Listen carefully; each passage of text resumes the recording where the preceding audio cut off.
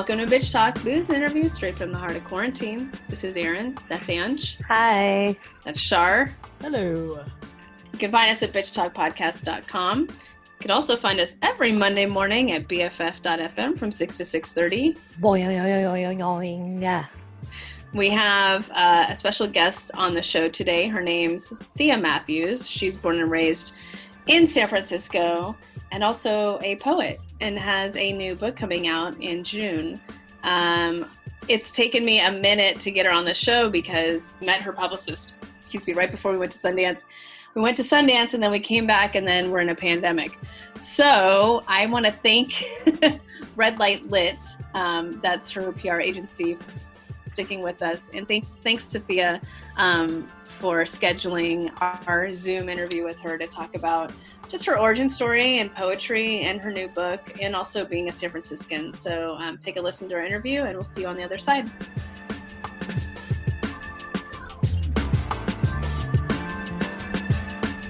Thea Matthews, thank you for being on Bitch Talk during quarantine, no less. Mm-hmm. I'm loving the lips and the earrings. It's you know, I'm It's a mood. It's a mood. Thank you.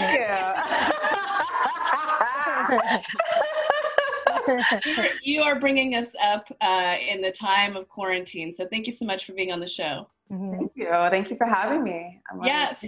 Yeah, so I, was doing a little digging, as you do when you have guests on a show, and you're born and raised San Franciscan. I am. Hallelujah. I know. Now it's bittersweet. I'm almost like, before I'd be like, I'm a unicorn, and then now I'm like, oh, I'm a unicorn. No, like we are still here, and yeah, it's bittersweet, but yeah, born and raised here, I have immigrant grandparents. My mom is Chicana, first generation, born and raised Mexican American. My biological father, migrated from the South, along the Great Migration, from the South to East Coast, Midwest, and then folks made it West. And so, yeah, he came out here. But yeah. And can you tell me, what neighborhood? I mean, let's get into it. What neighborhood grow up in? Look, yeah. This is my okay. Excelsior, Ingleside. Excelsior, nice. I'm repping Excelsior, Ingleside. But yes. You know what? I've been living in the Sunset for the past year, and I gotta say, I am so grateful. Oh, good. Mm-hmm. I mean, it's a change, but also San Francisco's changed a lot, as we all know. So, but growing up in the Excelsior, Ingleside, please talk about that.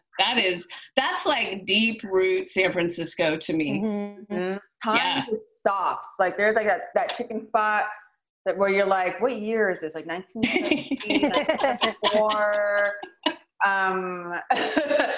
But you see the smoke coming up because of all the chickens being anyway. A lot of taquerias, a lot of nail salons, a lot of just working class POC families, immigrant families, Latinx, folks of Asian descent, all out there. And I grew up on Mission in Persia. That's actually the main corner of my definitive years, so to speak. And so growing up, I was raised Roman Catholic. So I went to Epiphany, which was on Geneva, Naples, hated it. You have some other Catholics here also. That's a whole other episode. We can go deep into that alone. Yeah. We could. Oh my gosh, we could. And yeah. So, but went to Epiphany and then, later went to ICA, which is further in the Mission, you know. And yeah, growing up in the Excelsior, it was loud music, just a lot of families, a lot of just, burritos where chips were complimentary and they weren't overcharged and chips weren't 75 cents extra.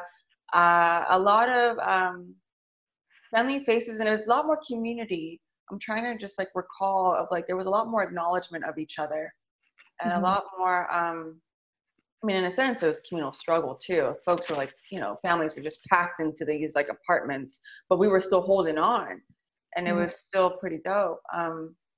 I think that stems from having immigrant parents and growing up in a community with people of color. They're coming from countries where they're used to the village raising the kids, and everybody kind of lifting each other up and going through the struggle together. So I think that mentality is beautiful, but it's definitely non-existent in a lot of places anymore. I know, but you know what? That donut shop though on Mission Excelsior is still there. You can rely on that. So like that's but seriously, I mean, like the culture has changed, and there is like that carryover of community, but then it's like, you see like a little cropping up of like a coffee shop, and it's just, I don't know, it's just bittersweet. And but yeah, a lot of the writings, I mean, I started writing poetry in the Excelsior. Yeah. How old were you? I started writing poetry when I was a young adolescent. I would say like around 11, 12. Okay. Was it a teacher that inspired you, or your parents, or how did you even get into that? That is a great question. Honestly, I want to say it was Grace, ultimately. I think I've always been fascinated by wordplay and nursery rhymes and just rhyming, period. Not that I'm a big rhyme like poet myself, but like I was always, I love like Mother Goose and Shel Silverstein and any like type of like arts and crafts projects where like it was like make your own book, and like get like a little construction paper and create these like these individual artifacts. I was very much drawn to that. And so, but the time that I started writing poetry, I was going through a very dark time in my life. I mean, shit, things have changed, but there was a time darker in adolescence where I just wrote poem 1, poem 2, and poem 3. And these poems were what I've been carrying and holding with me for years. And just my question, my just existential crisis and questioning of life, and is death better basically than what I was experiencing. And so that's what I think, like, I heard recently that grace is defined as unmerited divine assistance, and that honestly I think was what propelled me to start writing and engaging in the craft of poetry. I wish I could say, I was raised by intellectuals, high intellectuals, and, a vast library of poets and, a teacher that like sparked it in me. But really, it was more so circumstances and grace that prompted me to put pen to paper and, I don't know, explore and gem it. I don't need to like speak literary devices and shit, but like to play with lines and to see that like, oh, I have control and there's intentionality and how I structure words on the page and how everything matters for expression, but also communication. Ultimately, it was a way to communicate. And were those poems for yourself, or were you sharing them, or was it for homework? It's interesting because my best friend's mother, I think, has these poems somewhere buried in her attic or somewhere, because somehow, what did I do with them? I'm trying to it's so long ago, but yeah, they were shared, and it wasn't homework. It was like some evening where I had just just whipped out some binder paper and wrote, used the pen. But I shared it, I think, with my best friend's mother, who is an artist. I felt safe to share with her, and then she later called me and she's like, "Are you okay?" She went through it all, and she was like, "Oh God." She took that literary analysis just a little bit too far. Of wait, what did she say? But yeah, it was beautiful, sharing of here's what I have, And did you always feel welcomed by, because obviously now you've embedded yourself in this community, you've performed all throughout the Bay, but did you always feel that you had that safe space to speak freely? Because a lot of your material is heavy. You deal with a lot of really personal stuff that, it really takes a lot of reflection and confidence to be able to share that. Yeah. Oh gosh, poetry, you know, ego aside, right? Like criticism, sit over there. Poetry is definitely very safe. I think any medium, any like that, like arts, it's a paradox because, like art itself is not therapy. I mean, there is art therapy, right? And then like art is like therapeutic.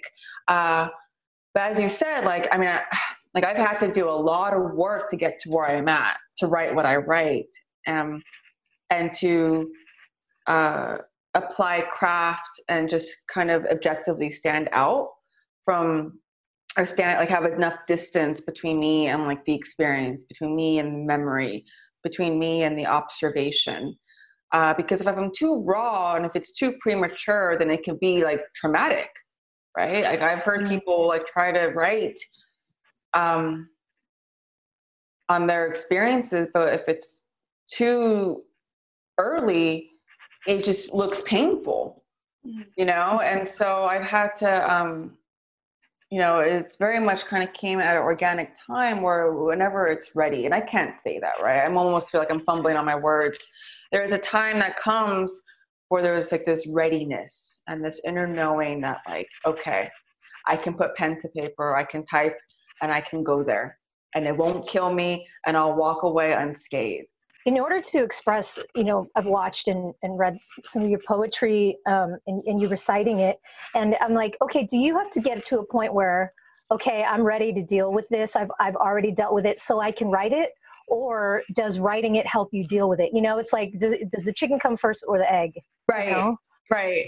And it's interesting because for years, like when I was younger, like my first poems were like about death, teenage angst, what have you. I mean, I don't know, like whatever 14, 15-year-old wants to write about, you know? And I remember like really being bent on having this poetry teacher take the rhyme out of me. I have had strong influences though. I do want to circle back real quick. Like over the years, I have definitely seen, like have been inspired, right? It's writing or my engagement with art is an act of solitude. However, in terms of growth, evolution, I need people. I'm human, right? Like I'm a social creature. I need to like read and witness and hear poets, writers for me to like keep going. And so in terms of the content, after like a 5 to 7 year hiatus of not writing, but also like doing intensive like therapy and other stuff that was going on in my life and like having to get clean, like I arrived in a sense where I've landed where it was ready. Like I was able to like write on my reflections or the confessions of like enduring sexual violence. And what does it mean to heal? And what does it mean to reclaim my body? I was not in a position to write that, you know, without therapy, without drawing a sober breath, without having a community of survivors and knowing that it's possible to not just survive, but to, you know, thrive and transcend. So much of this first book, Unearth the Flowers, is a triumph over trauma type of piece. It's it really is an homage to the nonlinear fashion of healing, so to speak, an homage to nature, of memory, of flowers, of soil, of dirt, of body. And this book came when I was ready, like mentally, emotionally, physically, like spiritually ready. And it lined up too with my time taking June Jordan's Poetry for the People program at UC Berkeley. And so everything lined up of like taking classes under Aya DeLeon and her mentorship, and her just honoring the legacy of June Jordan, reading June's work. I mean, I've always been like, not always, but for years, I definitely have been inspired and pulled from confessionalism and Sylvia Plath and Anne Sexton and these tortured ass like white housewife poets. But the reason why I love them so much, especially Sylvia, was that like they went in, like they weren't like, you know, it was pretty, like at the time, revolutionary, so to speak, to like divulge neurosis basically in poetry, to divulge their thinking, to confess, and to have themselves be their own subject. And so that's what I've always been drawn to. And so much of like Unearth is that I am my own subject. It's this taxonomy way, or taxonomical way, because it's essentially like a flower encyclopedia where each flower I'm either personifying it, or it has it's part of the setting. Like there's a relationship between I and the flower. At times there's identification, and then at times there's not. But either way, it is like all autobiographical. Mm-hmm. So you, in essence, weren't really thinking about, I'm going to write a book at all. I was not. Not at all. No. And I think each time I try to think I can do that, it's so funny. The universe just laughs at me. Like, because how did it come together with all your, I mean, I know you talked about therapy and becoming sober, but the end result sounds like it might have been the book, or? Yeah, I think it was a culmination of just like a readiness in time and June Jordan's P for P, Poetry for the People. And also too, another act of grace, you know, when all those things align. It was one of those moments too where I was just simply being led, where the prompts were given. I was in a class writing some poems, and next thing I know, these flowers are starting to crop up. And I first started with lilacs, and that was a prompt of a self-affirmation poem. And then the next prompt was like love is resistance, and then hydrangeas emerged. And I'm like, whoa, I think I might be onto something. And so first, you know, it's like it came to me organically, but then, you know, there was more effort that was put into it, and much more exploration of like the types of flowers, like the origins of flowers, of where they are, where they're native to, their physical appearance, their symbolism. I even like got involved with like reading up on the language of flowers. I was like, wow, there's a whole other world out here. And then just somehow like it was able to just like interweave memory, and not somehow, I guess it was a lot of practice, revision, redrafting, revising and editing, but interweaving these memories and stories of my life into like aligning with the physicality of the flower and the symbolism of the flower. Like even like what comes to mind is like the poem Fuchsia, and where fuchsia's colors like fuchsia, like they have like these pinks, purples, magentas, and they're very popular among hummingbirds. And I incorporated that into the poem. You know, or like lotus, definitely, because, you know, so much resiliency of these flowers, and like this flower blossoming in mud. And so it's like they tried to kill me in silence, you know, and then just ending like on these high notes. A lot of the pieces in Unearth the Flowers are like, I guess, crescendos. Is that kind of, I've already, like, they just rise. A lot of crescendos type poems to illustrate the resiliency and to match how nature is resilient, and so is the memory, and so is the body, you know? But it's also holding that paradox of like, we are resilient, yet we are so fragile, you know? Within one fucking breath, we're out. I mean, in these times, you know, the fragility of life. Right. Yeah. But yeah, go on. No, I was just going to say, it's, you know, every morning we're waking up to people, famous people and people in our lives dying right now. And that's I don't know if it's a new reality, but it's just so, it's a lot. It's a lot to handle. Is there anything in this time that's inspiring you? That's oh my gosh. For some reason, I feel that question, is there anything during this time that is inspiring me? Maybe it's because I'm on the verge of tears. I don't know. Me too. Yeah, I mean, who isn't? On Right? every given minute. Yeah. Seriously, I mean, yeah, taking long walks, with my mask, right? This is why I think my gratitude living in the sunset, I live close, like walking distance from Golden Gate Park and the beach. And so I time it. So a knock on wood, because I've been really good with like finding the times and the trails where like I'm not like, in a sea of people like, woo, just out and about doing their deal and having family time without a mask on. It's like, I guess what is inspiring me is like long solitude walks in nature. Mm-hmm. And looking at the trees, looking up at the sky, really tapping into like the nature around me. And even if I wasn't in the sunset, right? Because I know it's such a privilege and I'm hella grateful to have access to this nature, like this park. And it's, but anywhere, the birds, getting quiet to hear sparrows sing, to see a hummingbird, to look up in the sky and see a raven or a crow, or even a flying vulture. I haven't left the sunset in over a month though, so I can only speak from over here. I wouldn't even know what it's like to be anywhere else, which is interesting right now. But it's just, the wildlife, the urban wildlife that survives. I'm still waiting to have my moment with a coyote. Me too. Right? I know they're out there, and I'm like, seen pictures.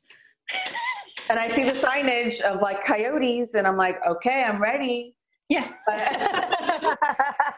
I haven't yet, and so yeah, I guess like inspire me. I mean, but there's so much more. I kind of went off on a huge tangent on the wildlife, but it is real, like of just the nature and like turning inward and meditation, but also reading a lot, reading anthologies, reading new works, old works of poets, having internet access, which I'm very grateful for. I can tap into, virtual parties, virtual hangouts, connecting with community. And I guess what's been inspiring me is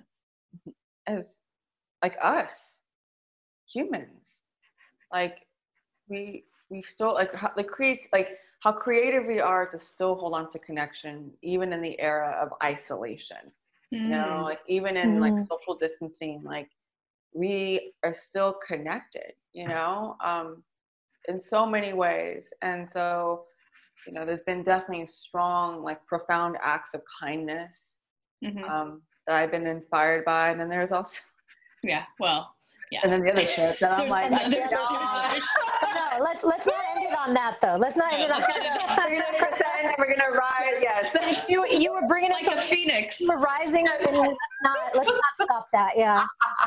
No, well, thank you so much. I loved hearing the story of how this book came about. I mean, it was essentially blooming while the nature around you was blooming, and it's just such a beautiful story. And thank you for your vulnerability and sharing your truth. And it's people like you that are an upside for us going through this right now. So thank you. Thea, can you, one more minute, can you answer me this? Yes. What keeps you here in San Francisco?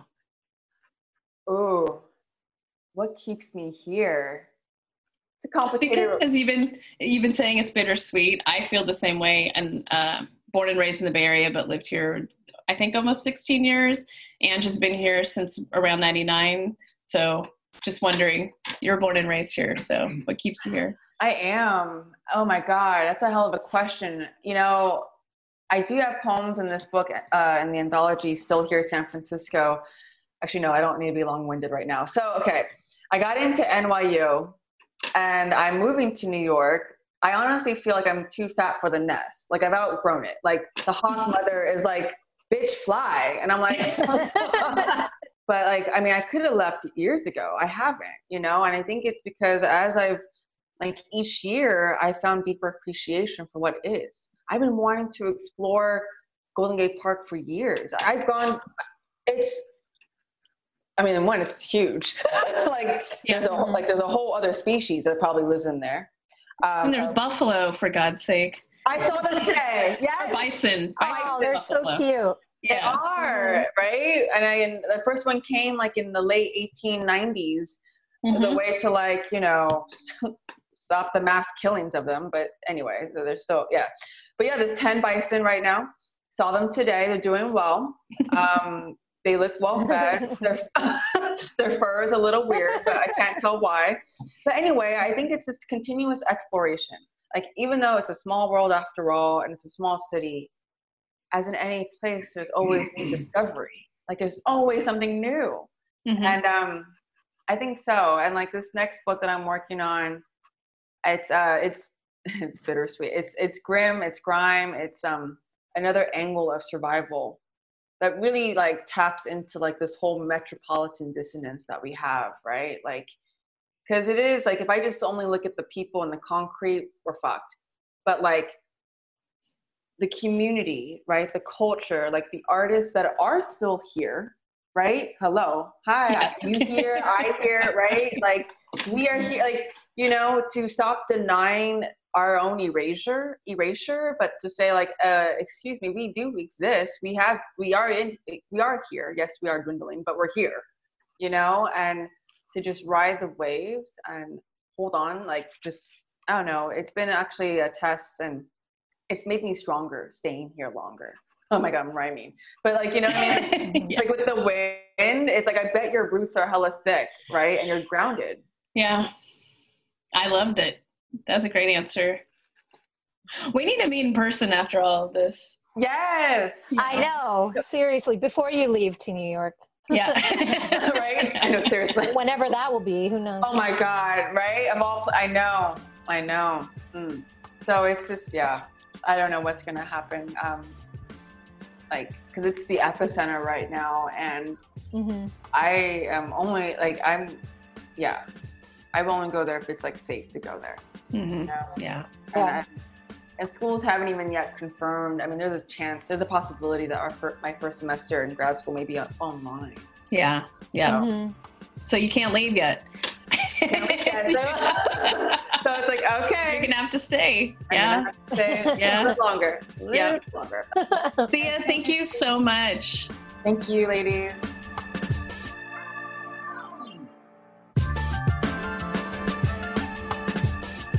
That was poet Thea Matthews on Bitch Talk for the first time, virtually, of course.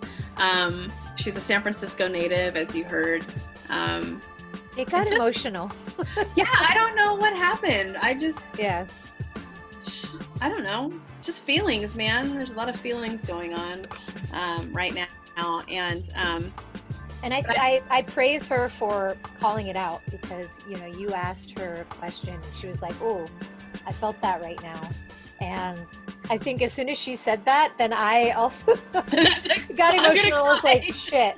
Well, because, you know, Shar and I know you as Eeyore, and respect to the emotion and the... I just have a lot of feelings. I have a lot of feelings. As we all do, and you should, and that's healthy, and we should be accepting of that, and we are. But she felt it, and she felt the weight of that question, and she doesn't even know you. And I thought that was a really beautiful moment. In the meantime, you can find us at our brand spanking new website, bitchtalkpodcast.com. Please sign up for the email list. It pops up as soon as you go onto our website. So we'll have another one coming out in early June. So please sign up. Don't forget to check out our YouTube channel for behind the scenes videos and subscribe. It's also brand spanking new. You can also find us at BFF.FM. Every Monday from 6 to 6:30 a.m. Boing. We're powered by GoTo Productions. Bitch, please.